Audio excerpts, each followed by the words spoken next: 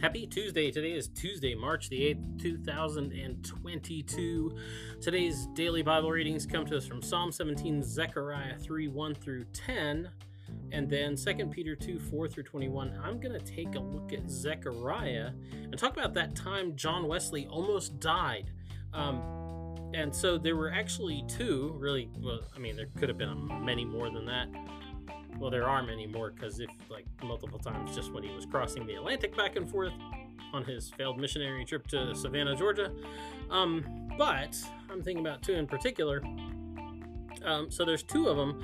And the first time was when he was just a kid and the parsonage that his family lived in caught on fire. Now, you don't know what the word parsonage means. So his dad was a priest, a minister in the Church of England, and they lived in housing provided by the church. It was the house that the parson lived in, so it was the parsonage. Anyway, the family was living there, and it caught on fire. It was called the Epworth Rectory, but anyway, it caught on fire.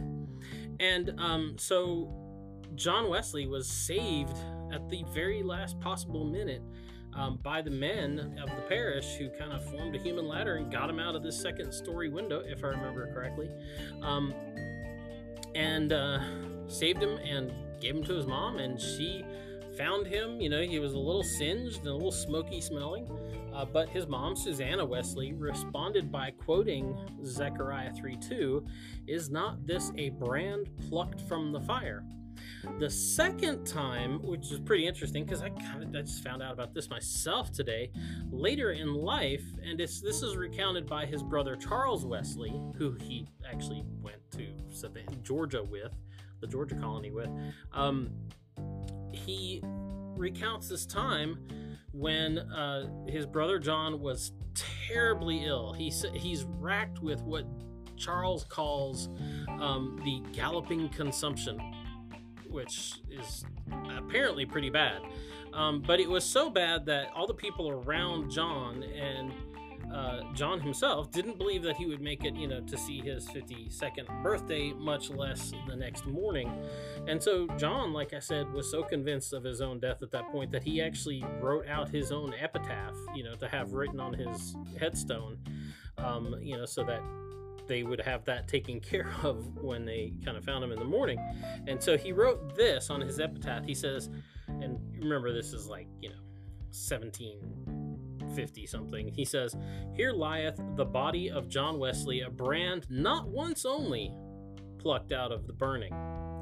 He died of a consumption in the 51st year of age, living after his debts were paid, not 10 pounds behind him." I should say leaving after his debts were all paid. That's in parentheses, literally.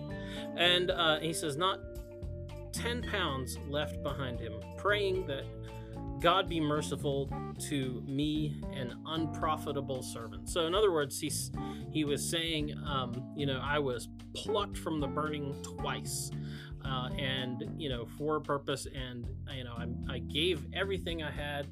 I only had 10 pounds left to my name, which wasn't much.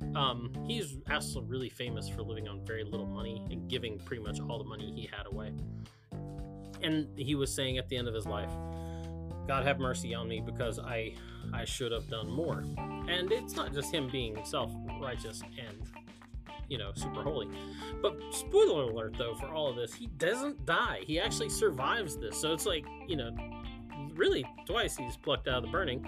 And he doesn't get to use his epitaph, well, at least not right away, because he lives for another 36 years after having survived the galloping consumption.